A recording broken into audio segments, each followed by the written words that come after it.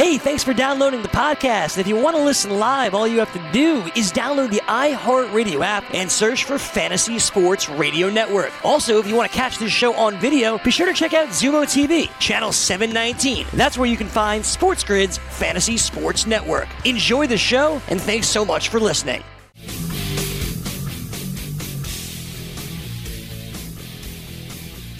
And welcome back to Fantasy Sports Today. This is hour number 2 of our show right here on Sports Grid and sportsgrid.com. Craig Bish along with Joe Ranieri, and we're hoping over the next couple of weeks to have some interesting topics, some sports betting topics, maybe even with the NFL draft coming up. We're looking for that live action to sink our teeth into.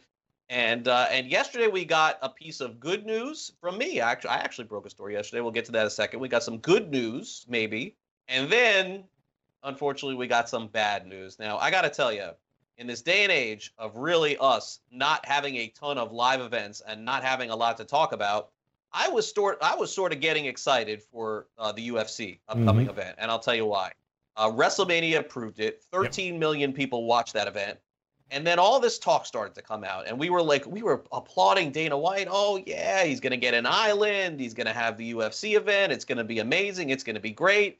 And then late yesterday, Joe, we get the news, all UFC events are PPD, all canceled for the time being. So what in the world happened here, Joe? Was this just all talk and no action? Like, I mean, how do you go this far down that road of talking about getting islands to play in, and then now there's just no UFC whatsoever? Now, I want to be candid on here. I'm not a huge UFC fan. I'm just a sports fan. Right. You give me something live to watch, and like you show me some odds on something that I feel somewhat into, somewhat tangible, and I get excited about it. Yep.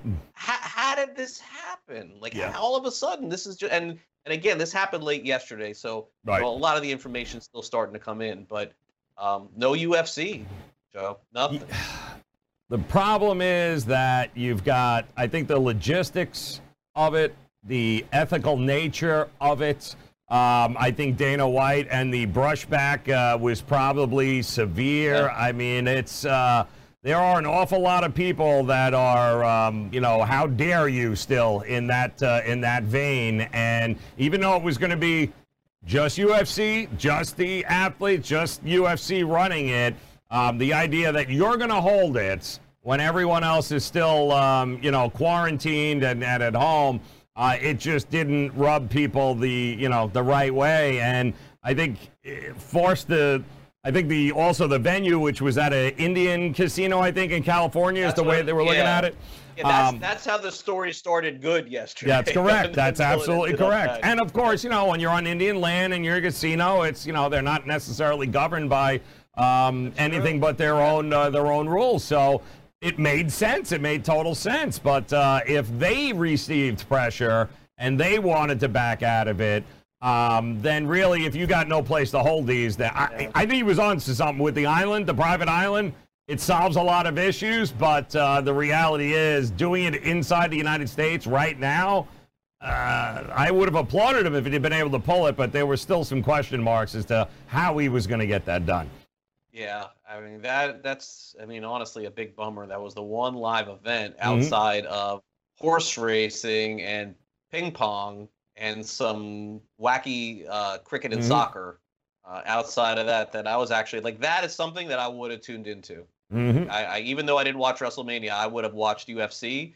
Not just because it gives us something to talk about here, but it would have been a nice little release for that. But, that's the only problem with this is that Dana White, who is arguably one of the biggest entrepreneurs of our lifetime in everything that he's accomplished. This is just like one of those times where he just went too far. And I'm sure he'll have some comments on it saying, oh, it wasn't my fault. I wanted to do it, but somebody else didn't. But it's not even about being sensitive. It's just about being smart. And we're still here in early April. Yeah. Like talk to me in 2-3 weeks down the line. And whatever his plan was, I guess it just didn't work. Yeah, you had, and I believe there was a fighter or two. Actually, one of the great fighter, Rose Namajunas, I think she pulled out last minute. There was a death in the family because of coronavirus, so she was one that looked like she was. So how can you possibly still have that even after hearing that? Maybe that's why this all happened. Yeah, and I think that was the the piece that started it. Although he did say, I mean, Dana White and she. Listen, she had a big fight over there, and on the card, there were 12 fights on this card. It was a huge card. And obviously, when she went down and she was going up with Jessica Andrade, and once that started happening, I think, and Dana White said, it was taken out of my hands. He said, I was getting ready to promote this, he said, but it was taken out of my hands, which means somebody above Dana White, whoever that may be, whoever's got that kind of clout, stepped in and said, yeah, we're putting an end to this. But she was one of the fighters that would have, had to was stepping aside last minute. Yeah, and this was scheduled to be 9 days from yesterday, April 18th, which is my birthday. Yep. It would have been a nice birthday present for me to have a live event there, but we'll have to focus on other things, and clearly any decision that's made to cancel these things is crazy. Yeah, right, absolutely crazy. So interesting yesterday. I'm just basically doing my reporting work, and I cover the Marlins, and it kind of hit me, Joe, that the Baseball Hall of Fame induction is coming up this July in Cooperstown, New York, and Derek Jeter, who is going to be inducted into the Baseball Hall of Fame, along with Larry Walker and Marvin Miller and Ted Simmons, who were put on those Legends ballots. I was thinking, my gosh, like in July, there's going to be 100,000 Yankee fans that are going to make that trip from the city and from the boroughs to Cooperstown to see arguably one of the greatest Yankees of all time be inducted. And then I got to thinking, I wonder if they're going to actually have a ceremony this year. So I ended up asking the Hall of Fame, and also ask them a number of different questions, such as, if you're not going to have it, is it going to be a virtual deal? Right. Will there be fans allowed? And you can check me on Twitter at Craig Mish, and I know Sports Grid, we retweeted it too. But I was given a pretty emphatic, hey, look, provided that nothing changes drastically, our plan is to still have the Hall of Fame induction in late July. I believe it's the 24th through the 27th. Right. And Joe, look, I know that Cooperstown is clearly in a place where there's not a lot of density, not a lot of people there. But if they're asking 100,000 people to come to that induction, I would guess the country's got to be in a lot better shape by the time that happens. And by the way, that kind of coincides when we're talking about early August and in July, starting to get kind of back to normal with everything else. So I took it as a positive that it was still going to be happening. And there wasn't anybody from the Hall of Fame that told me it's a wait and see. There wasn't anybody that said it's TBD. It was, it's happening. We're going to watch, and we're going to make sure, and we're going to be medically responsible about it. But I took that as a pretty good sign that if they're willing to allow that many people to gather to see that ceremony, that maybe there is hope for things this summer. Yeah, and listen, I think a lot of things should continue to plan. I mean, that would be, I think, the most prudent thing to do with these types of events and these types of things. I mean, listen, it's not happening tomorrow. There's really no reason at this particular point to have to cancel something in August anyway. So I think continuing to do business as usual, or at least get on that track until you are 100% sure that it's not going to happen. I don't have a problem with people continuing to plan to do what they had planned to do originally. I mean, that's at some point the economy's going to get back up. People are going to get back there. It's going to happen. So the sooner you plan for it, the better. I think it's the prudent thing. I think it'd be irresponsible if they just sat there and be like, we don't know. We're not going to do anything. We're going to hold off. Until you have a reason to know, go ahead and plan accordingly.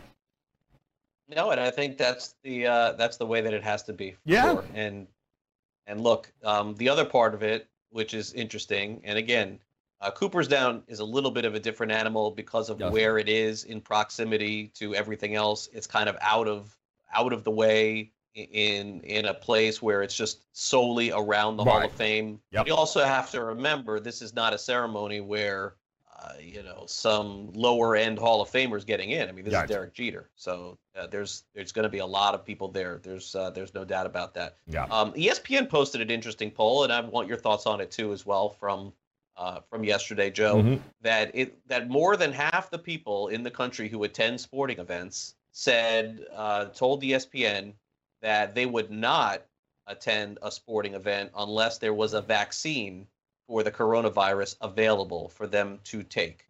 And I thought that was pretty telling. Now, certainly that may end up changing in a month from now if you retook the poll with everybody sitting at home and us not getting haircuts for the next month. I don't know where you are with that. I'm getting to the point where it's got to get done soon here. Yeah. Ridiculous. But I mean, Joe, would you feel comfortable going to a sporting event without a vaccine in the near future? Yes. Yes, because I do think, and I wouldn't say vaccine, and I think a lot of those people are lying. I think the real fans that are diehards, would certainly go. Listen, there would have been people in the stands at the Final Four and in the tournament, even though people were telling them not to go. Hell, there's people still out now jogging and doing all their things without social distancing. So there's always going to be a certain percentage. You see it where, I mean, there's a certain percentage who are just going to live their life. They're not going to open the bubble and jump in. That's not what they're going to do. So, but I also think the perception of the virus right now is one where a lot of people are like, oh no, I can't, you don't want to risk it. I want to do this, which is fine. But I do think the minute more that testing can seem to get streamlined here, and in 30 days, 45 days, the amount of people that we hopefully can figure out have had it versus the number who have not, all of a sudden the numbers start to shift a little bit, and then you realize that, wait a minute, maybe for certain groups, obviously, they would still maybe invest in their situation to kind of still shelter in place, but maybe it's not as scary to a very large portion of the population and change the perspective of it. Because right now, it's people are just, they're shutting the doors, they're logging, they're going, absolutely not. But you and I both realized just a month ago, people were pissed off they canceled the March Madness, and they would have went to games. Of course they were. They would have signed waivers. Remember that? I'll sign a waiver. For sure. Listen, wasn't the Big East playing in that last game? Like, they ended up playing one of the games. That's in the correct. Big East tournament. Well, That's one of correct. the tournaments ended up playing. And there were a lot of people like, it's crazy. It's crazy. Yeah, but it's all perspective, I think. I think it's all perspective. I think it is too. And again, for younger people, it's a lot easier than it is for people who have families. And look, there's so many factors into the equation.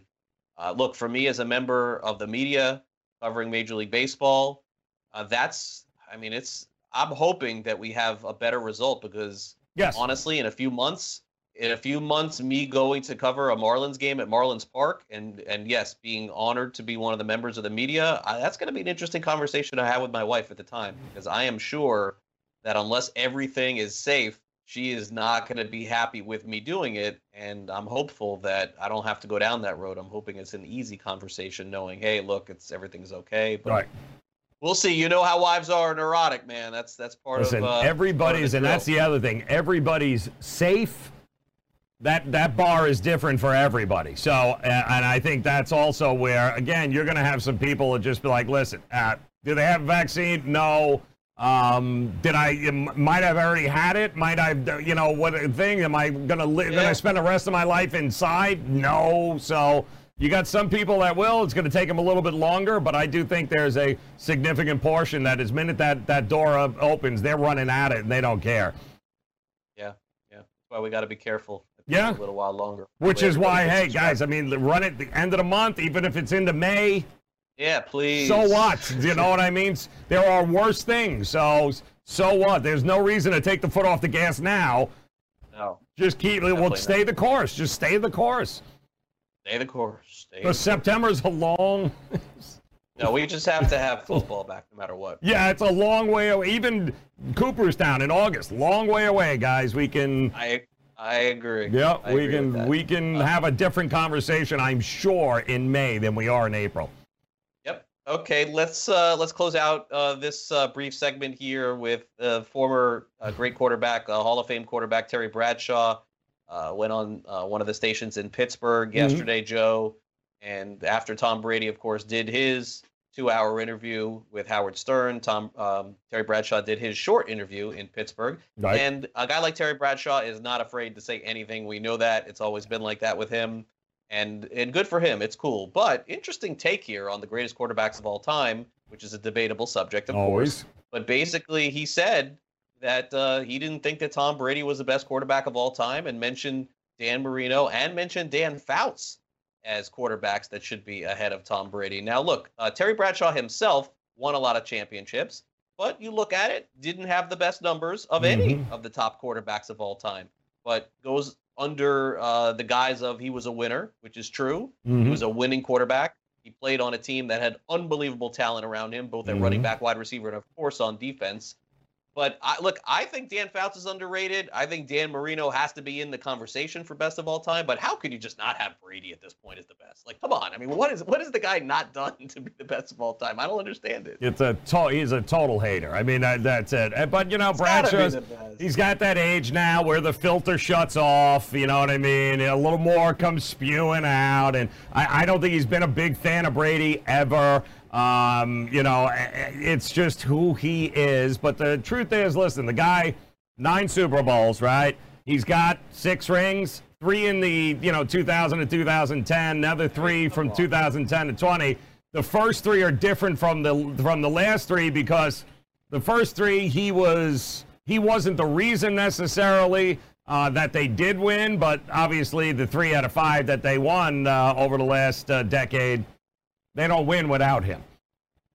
Yeah, I mean, honestly, I don't think they win almost any of them without him. I think that's a big part of it. But I guess Bradshaw's reasoning for it, Joe, is that he's like tired of the soap opera. I didn't think that there was a soap opera between Belichick and Brady at all. Maybe right at the end, maybe possibly. But I think it's more along the lines of, and I get it. Look, we've all been there. We all want to see Tony Gwynn play for the Padres for 100 years. Right, we all want to see Peyton Manning play for the Colts for 100 years, not go to another team. Bradshaw played for the Steelers. He played in an era where free agency wasn't nearly as prevalent, and I think that's probably what bothers him more than anything else. But I think that you just got to get real with where we are now in sports and the amount of money that is out there for as good as Tom Brady is. You would never think 10 years ago that some team would give him $50 million at the age of 42 or 43. It was unthinkable. But because of the amount of money that is out there, it isn't about how good Tom Brady is. It's just his name and the fact that they can do it because the owners have the money. So I get it, man. Money talks. It's just we're not going back to those days. Nope. We're the days of your heroes playing on the same team like Derek Jeter forever. It could happen. It's possible that Carl Yastrzemski, it could happen, but it's more likely now that it won't. That's right. And that's just where we're at, and that's the reality of the situation.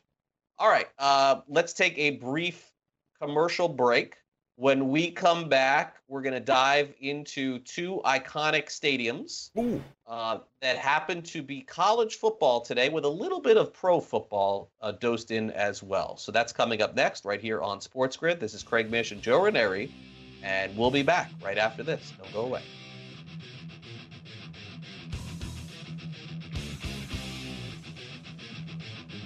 SportsGrid.com. Betting insights and entertainment at your fingertips 24/7 as our team covers the most important topics in sports wagering. Real-time odds, predictive betting models, expert picks, and more. Want the edge? Then get on the grid. SportsGrid.com.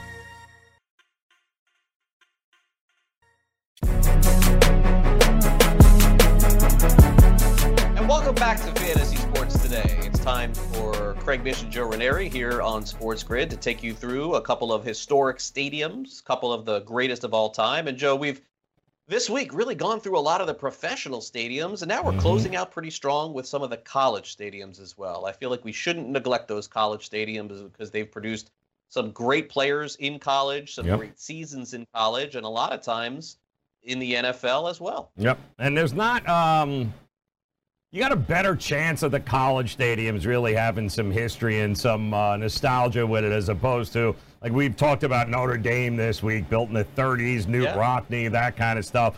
A lot of these pro stadiums, they're a shell of what they used to be, or it's new buildings altogether. So a lot of them are new. Yes, big time. Big time. So, or they're on the grounds that the old stadiums used to be on. So I like these today, though. These are special.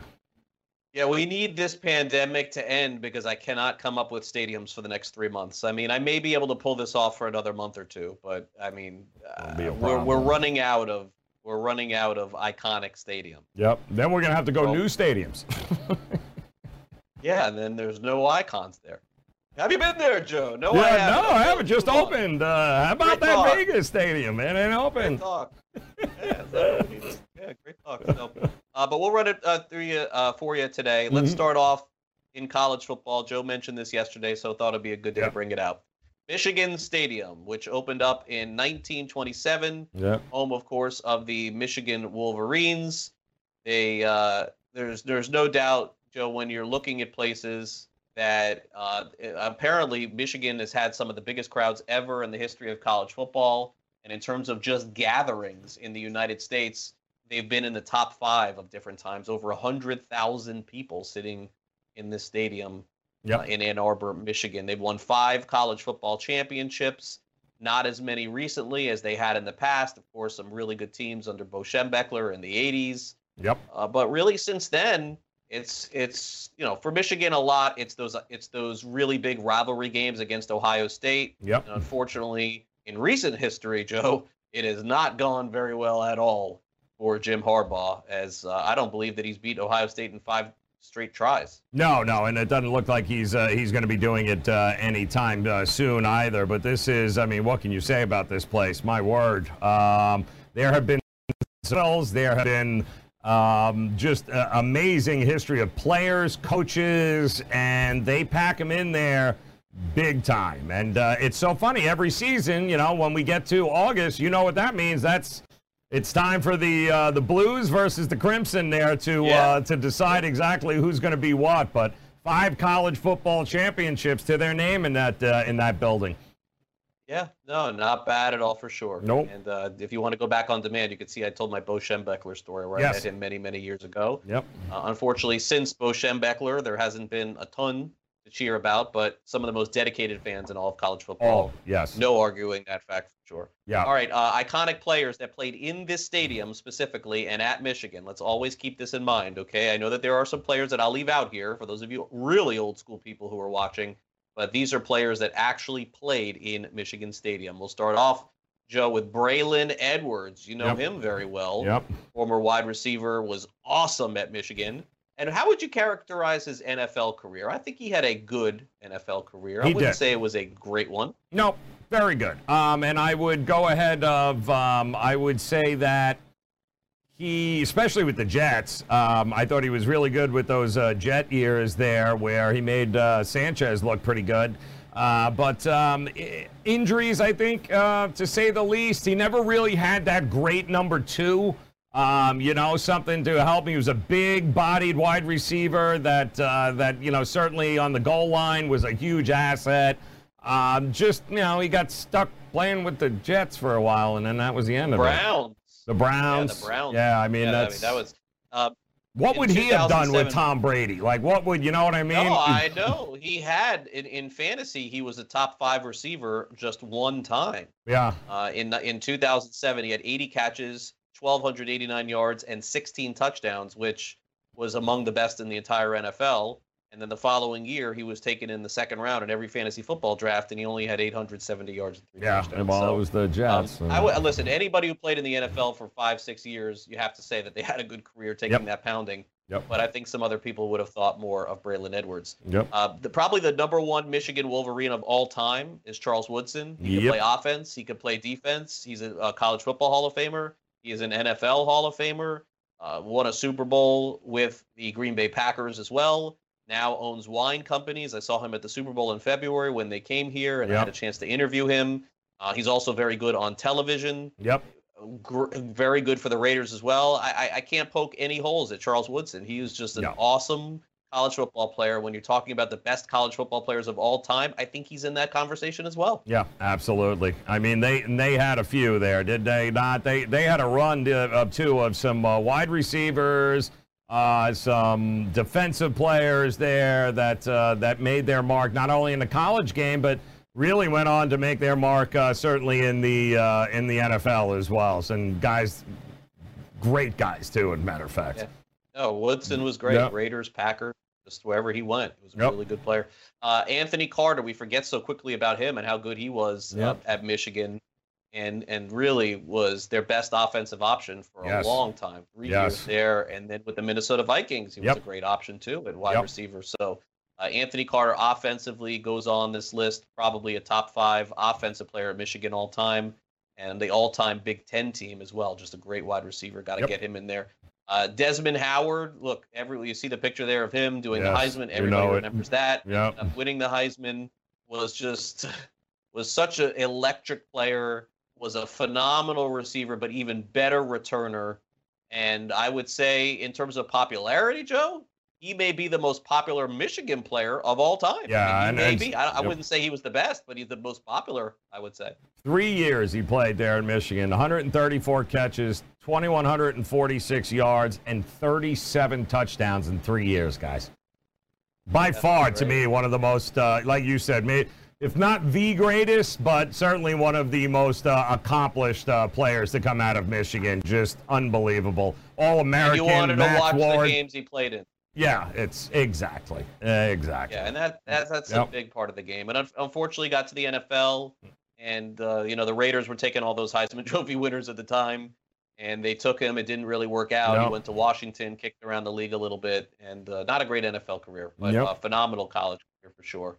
And then finally, Steve Hutchinson, who just got into the Pro Football Hall of Fame this year, and is a college football Hall of Famer, one of the best offensive linemen in football, in college, in pro. I thought he deserved to be on my list here, Joe. So I have him capping off the top 5 iconic players at Michigan. Hutchinson, Jake Long was another guy that came out. They had a run of big tackles and guards. Big bred offensive linemen that eventually went on as well. Something they've always been known for. He's on my list of guys that didn't make the list, but Jake Long is on there. Remember, the Dolphins took him very high in the draft, and he was a good player for the Dolphins. Absolutely. But they didn't need a tackle. They needed a quarterback, and Jake Long had about 4 or 5 really good years, got banged up a little bit. They moved on from him, but had a very good career at college and very good to pros. I didn't put Tom Brady on here. Tom Brady did not have an unbelievable college career. He did not. I couldn't do it.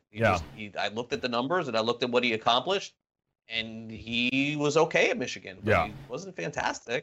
So Jim Harbaugh, also now the coach, was the quarterback. Let's not forget him. And Tyrone Wheatley. Wheatley was great too, big time. Yep. Also the Raiders. A lot of Raiders. Michigan was exactly. Also, want to mention, I know he's not on this list or anything, but Leroy Horde, my buddy who lives here in South Florida. Absolutely. Played for the Browns for a long time. Absolutely. Yep. Mike Hart was a great. Was really good. I mean, underrated, but man, just played every year. Was iconic in Michigan football land. But there's you can go back a ways too at Michigan. But the problem is they were always been defined as, did you beat Ohio State? It didn't? All right, next. Harbaugh beat Ohio State. Is he ever, as a player, ever going to beat Ohio State as a coach? Not this year. And they got, if I'm not mistaken, they got off to a good start against them this year, right? Weren't they up like 14-0 or 13-3 something? Short-lived, and it's the way they lose these games too. It's just been destroyed. It's just over, man. And every year, Michigan fans hope when they get there. You know, they were almost double-digit dogs this year too, and it was like, oh boy. They were looking good for a while. It didn't end up that way. If they only played one quarter, it was good. Yeah, you could say that about a lot of games. Mm-hmm. We'll finish off today's iconic stadium with another one that we talked about. You can go back and watch our show on YouTube or on demand yesterday. The University of Miami owned that Orange Bowl, but they weren't by themselves. The Miami Dolphins played in the Orange Bowl as well. So Orange Bowl opened up in 1937. It closed down in 2008 in the worst way possible. They lost to Virginia like 51-3 or something horrible. But it was just a rockin' stadium for a long period of time, hosting the Dolphins and the Hurricanes. The University of Miami won 5 college football championships in that span. And they also hosted 2 Super Bowl championships, not to mention hosting Super Bowls there as well, and hosting college football championships in the Orange Bowl. And look, when you play football in late December and January, Joe, you're going to want to find somewhere warm. And not only did Miami have some great teams, they also hosted some great events through the years. Correct. As well. Absolutely. Iconic down here, guys. And I remember one of the first times I went to the Orange Bowl, and I remember, like, paying a dude $5 to park on his lawn, and I just had no idea I'm like, what are we doing here? Like, how do I know the car's going to be here when worry about it. All right, we'll be good to go. I'm like, dude, we're on somebody's lawn right now. Like, now we're going to walk to the stadium? Like, yeah. And just the way they served alcohol. And that was one of the big things about the Orange Bowl, is that you could, in a lot of places like the Swamp, very dry campuses, you ain't buying beer. The Orange Bowl was, you didn't want to exactly take the kids to the Orange Bowl to a game. It got a little hectic there. No, it's like a pro team in a college town. Exactly. Or a college team in a pro town. Pro town, that's right. It was crazy. And the stadium that's there right now instead of the Orange Bowl is Marlins Park. Yep, right there. And people still parking on lawns. They don't really have to. Yeah. They did for the All-Star game, though. I did see it in the All-Star game. I'm sure. Yeah. I'm sure. And listen, an opening day, and I'm sure some of the other days too. So we have a pretty comprehensive list of Hurricanes players that were iconic at this school. And Joe talked to me about this before the show. We probably could have gone even deeper here. Yep. Ted Hendricks is considered. A lot of people think Ted Hendricks is the best Hurricanes player of all time. All time. Yep. A lot of people think he is because of what he accomplished. He was just a transcendent defensive player. Yes, he was. We're going back old school here, but there are a lot of people who think that he was, just for the record. Jim Kelly, of course, at quarterback. Vinny Testaverde, Heisman Trophy winner at quarterback. Same thing with Bernie Kosar. They were just going through these Heismans.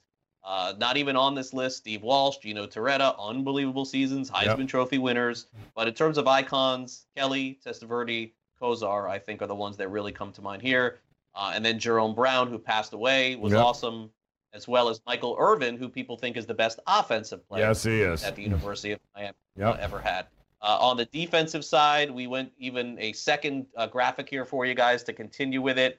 Ray Lewis, who played on some really not great Hurricane teams under Butch Davis. It's almost as if when Ray Lewis left, that's when UM really got good again. Lewis played at UM for 3 years. He's arguably one of the best linebackers of all time. But at Miami, while he was dominant, the team wasn't really good. So that's correct.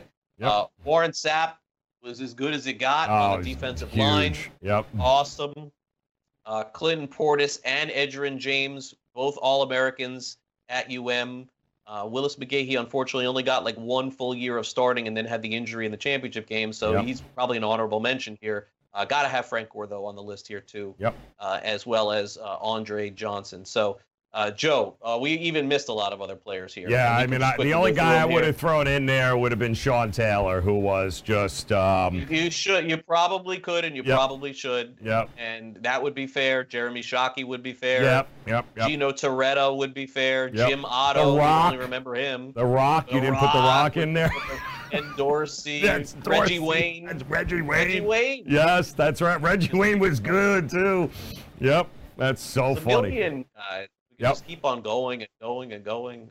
Bryant McKinney. Yep. Okay. So those are the Hurricanes. Let's do the Dolphins. And this was a lot easier because, remember, the Dolphins left the Orange Bowl and they went to Pro Player Stadium. Yes. So you're missing out on Jason Taylor and Zach Tom. Like, those guys played in the other stadiums. Dwight Stevenson played a little bit at this stadium, a little bit at Joe Robbie Stadium, and Dwight Stevenson's also a Hall of Famer. But here are the bona fide guys. I mean, Dan Marino, Mark Clayton, Mark Duper, 1, 2, 3, easy. Larry Little, the offensive lineman on all of those championship teams for Miami with Bob Greasy and Earl Morrill. He was there. He was the guard. Larry Zonka at fullback on the 72-73 teams that won the Super Bowl. And the no-name defense really had no names, but Nick Bonaconte was the original defensive guy to get into the Hall of Fame for Miami. And he passed away this past year, unfortunately. So anyone I left off the Orange Bowl Dolphin days? Mandich would have been a guy I'd have put on there too, man. He was all part of that tight end part of those years. Became one of the better broadcasters, local broadcasters you guys will have heard. That WQAM lineup with him, Goldberg, Mandich, and through those years when Miami wasn't good, he was just the best to listen to. Well, destroyed them. Yes. Mercury Morris. Mercury Morris. Or two other names. Absolutely. Yeah. Look, a lot of really good players. It's just that when the Dolphins won those championships, they were scoring like 10 points a game. It was a strange time in the NFL. In fact, in the Super Bowl, I think Bob Greasy threw like 9 passes. Yeah, that's correct. Yep. A different time. So that's our University of Miami and Miami Dolphins and Michigan Wolverines iconic stadium and iconic players segment for today. We'll be back with Gray Albright from razzball.com when we come back. And then we'll wrap it up for this edition of FST. So stay right there. We'll be back in just 2 minutes. Don't go away.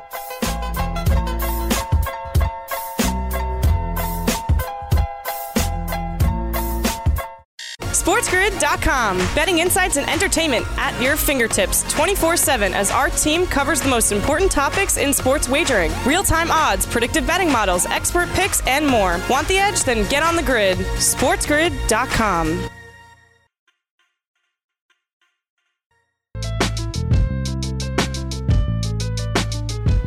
And welcome back to Fantasy Sports Today. Craig Mish and Joe Ranieri. Of course, we are closing out the week in style as we did last week. We're going to do it again this week as we're joined by Gray Albright of razzball.com, the kick around the latest in life, the world, fantasy sports, Tiger King, everything that you could possibly imagine. Gray, thanks for coming on the show. How was your week? It was pretty good. I got a delivery from Imperfect Foods this week. I got parsnips, which I don't really know exactly what to do with those. So I don't know. Maybe that wasn't the good part of the week. We got an Amazon window to get paper towels. So that was also exciting. It's been a good week. Okay. So what does that mean? Who the hell gets parsnips in an order? Like would you lose a bet? Like, how did that work out, Greg?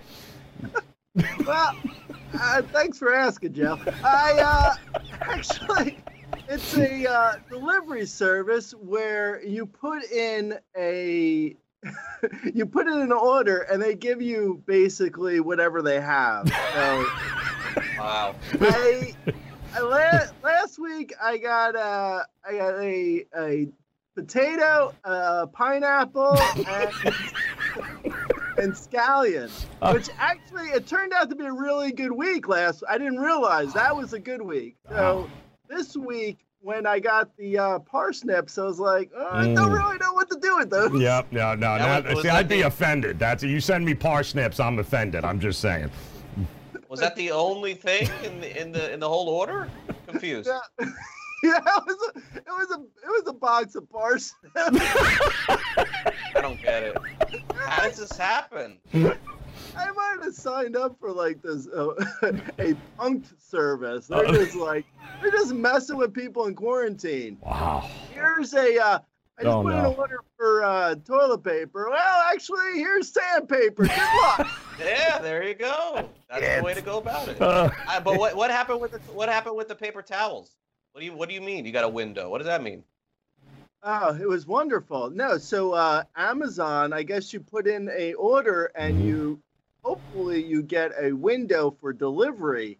Oh, I see. To get a window because I don't use cloth napkins. I have like a phobia, so I only use paper napkins, and I don't use the top napkin. I don't know if you guys are like this, but like if I go into a pizzeria and the top napkin, remember the days of going into a restaurant? I just had a flashback. Anyway, go in and you grab the top napkin on the counter. I throw that away. I don't ever use that napkin. That's not a napkin you use. As I was saying, congratulations. I don't use cloth napkins. Yeah, no, this isn't a religion. Yeah. This is more of a neurotic thing. Call me Joe Neurotic. So I can't. So I use only paper towels to wipe my hands and my face. So thankfully, we got a window and we had paper towels delivered. Otherwise, I would have had to put my face on my sleeve or something. I don't even know what I would have done. Yeah, on eBay, they're like selling paper towels like $10 a roll. Wow.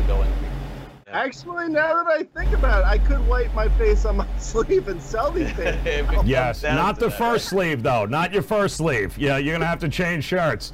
Where the economy's going, maybe selling paper towels isn't a bad idea. I don't know. Yeah. All right, so how did we get here? 4 minutes in? Not sure. But let's continue on and talk about at least the latest in fantasy baseball, which essentially was a story that broke on Monday, and we've had nothing since.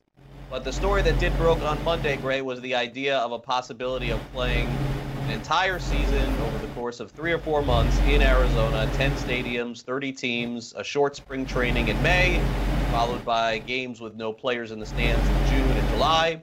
I suppose that there is some sort of fantasy spin on this. Mine is this would just be horrible, but I would love for the games to be played any way possible. It just would seem to me that there's got to be a better way than this idea that was proposed. Yeah, I mean, you would hope. I saw actually today, Tom Verducci of Sports Illustrated said that there was going to be a 43-game season, which wow. that gave me a good chuckle. I mean, 43 games, so we're talking maybe one game on Sunday, and then everyone gets tested, and 6 days later we reconvene and have another game? I don't know. Maybe he was talking about football. I'm pretty optimistic still about a baseball season. I think that there's going to be something. I don't know what it necessarily is going to look like. I don't think the Arizona, everyone plays in Arizona is really going to, I don't know if that's going to fly. That feels like a little bit of, that just feels like a working draft, you know?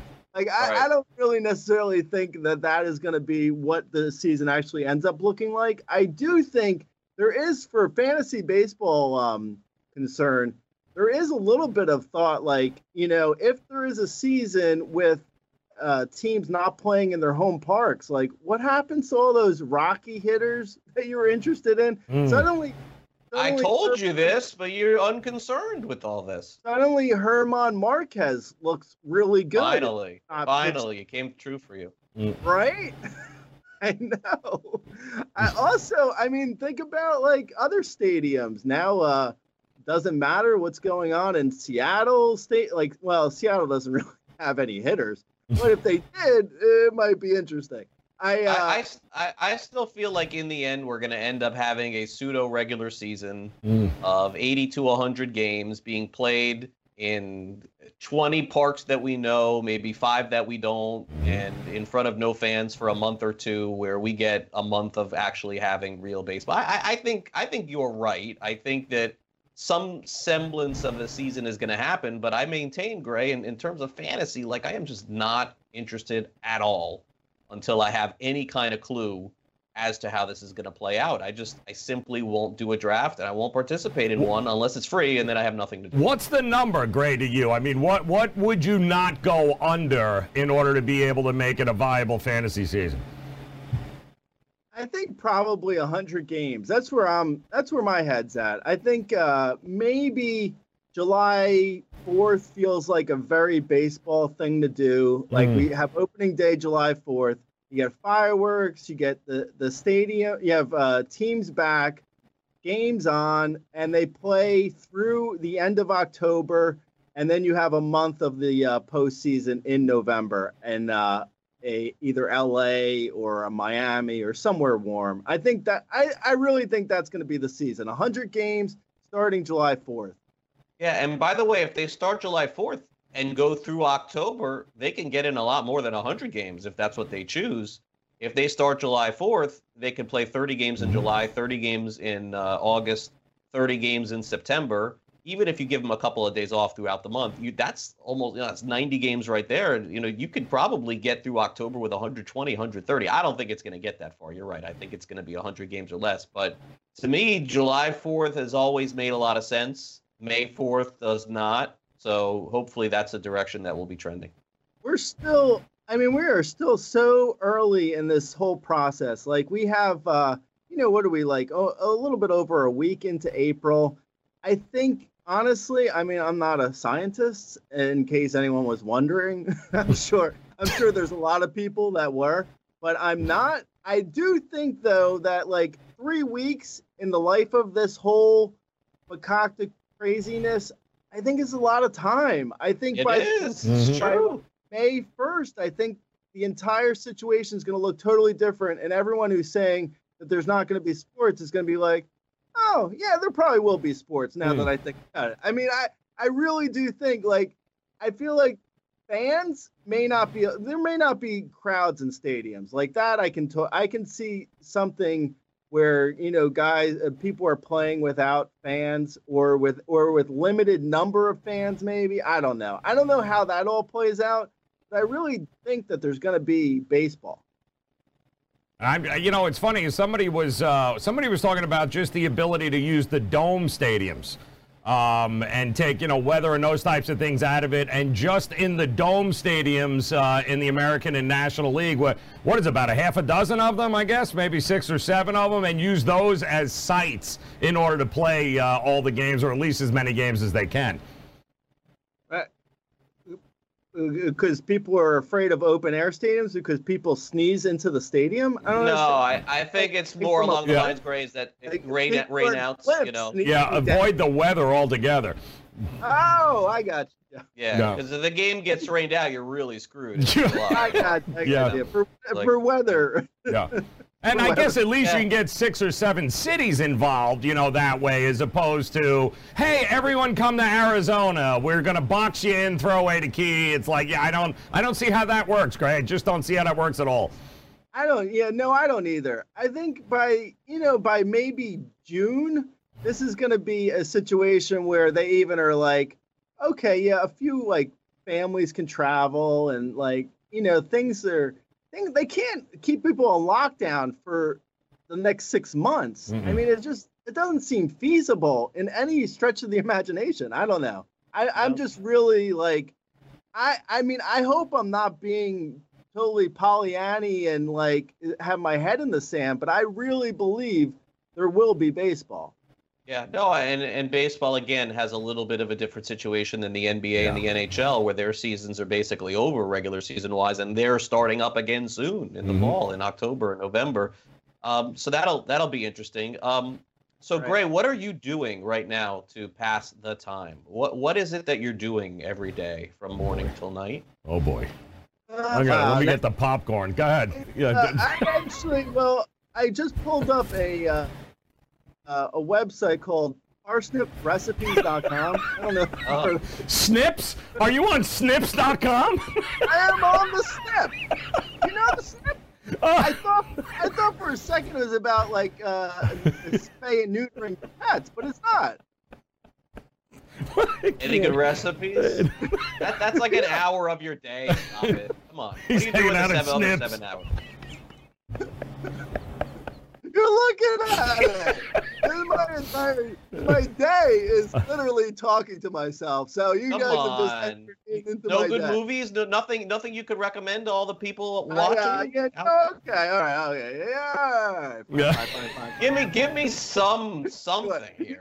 You want a real answer? Okay. Yes. You gave the fake one. Give the real one. Yeah. Okay. So my day is looking like this. I wake up, I do a little bit of work on because we did do 100-game projections at Razzball. We changed all the projections down to 100 games. So I do a little bit of Razzball in the morning. Then I've been working on a book. I'm not ready to say yet what it is, but I've been working on it all winter, and I was working on it. I've started working on it again because I got nothing else to do. So I'm doing that. And then like around 4 or 5, I basically cut out and I watched some TV. I've been watching a lot of Netflix, to be honest. I saw a show about zombies recently called Kingdom. It was a Chinese show, and it was about zombies, and it was good, and I don't like zombies. So, you take that as far as you want. All right, no, that's positive to start with. Like I think Joe and did I mention to you, Gray? I know I mentioned to Joe that I watched a show called The Platform on Netflix. It was probably the worst movie I've ever seen in my life. Awful. It was one of the worst things I've ever seen. Yes. Oh yeah, no, that sounds terrible. No, you got to. I'll tell you stuff to watch. Actually, I'm gonna give you things to watch, and then so next week we could just talk about what I've watched. Good, let's do it. We should just have a TV hour. We could do this every day. Yeah. Are you serious? Really? Friday. Yeah. Listen, unfortunately, Pluto TV will only allow 17 minutes of you. Yeah. Wow. That's terrible. What is that all about? Is That's that because I did a crack on Disney at some point? What's the deal, Pluto? Pluto is Viacom. You're good. Yeah, you're right. Oh, okay. Nice. Nice. I honestly, we were watching Better Call Saul this week, which is a great show. Have you seen that? Yep. Yeah, that was watching it all good. the way. I just realized this week I had an epiphany. Ooh. Where it was like, yeah, I know. It sounds really good. So I had an epiphany. I was like, wow, Breaking Bad basically with an attorney. I didn't even realize. I didn't put it together. I mean, everyone else in the world has probably already realized this, but I didn't realize Better Call Saul is Breaking Bad. That's all. It's like the same character arc because the guy is going from not bad, bad. Yeah. I know this isn't. I know you were expecting more, but that's what I came up with. But I think the difference with this one is that you know it's headed that direction. Oh, that was just mind blown right there. Mind blown. I like the graphic that came on. That was good.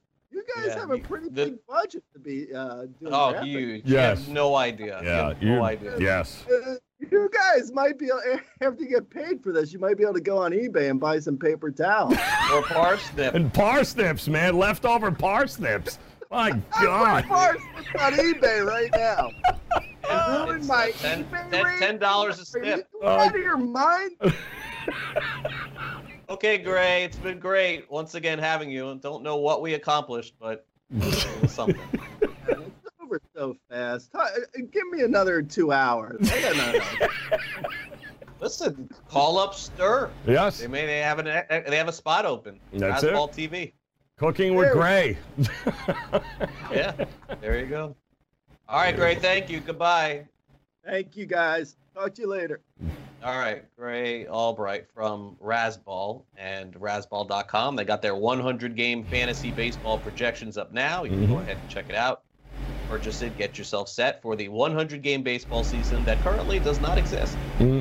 All right, that'll do it for the show. Thanks to everybody who watched today. We'll be back again over the weekend for a special edition of Fantasy Sports Today Weekend Edition. And then, of course, we'll be back on Monday with a regular edition of the show at 11 a.m. Eastern. For my co-host, Joe Ranieri, I am Craig Mish. Hope you guys have a great weekend. We'll talk to you again soon. Stay on the grid, get on the grid, and we'll be right here for you. Have a good one.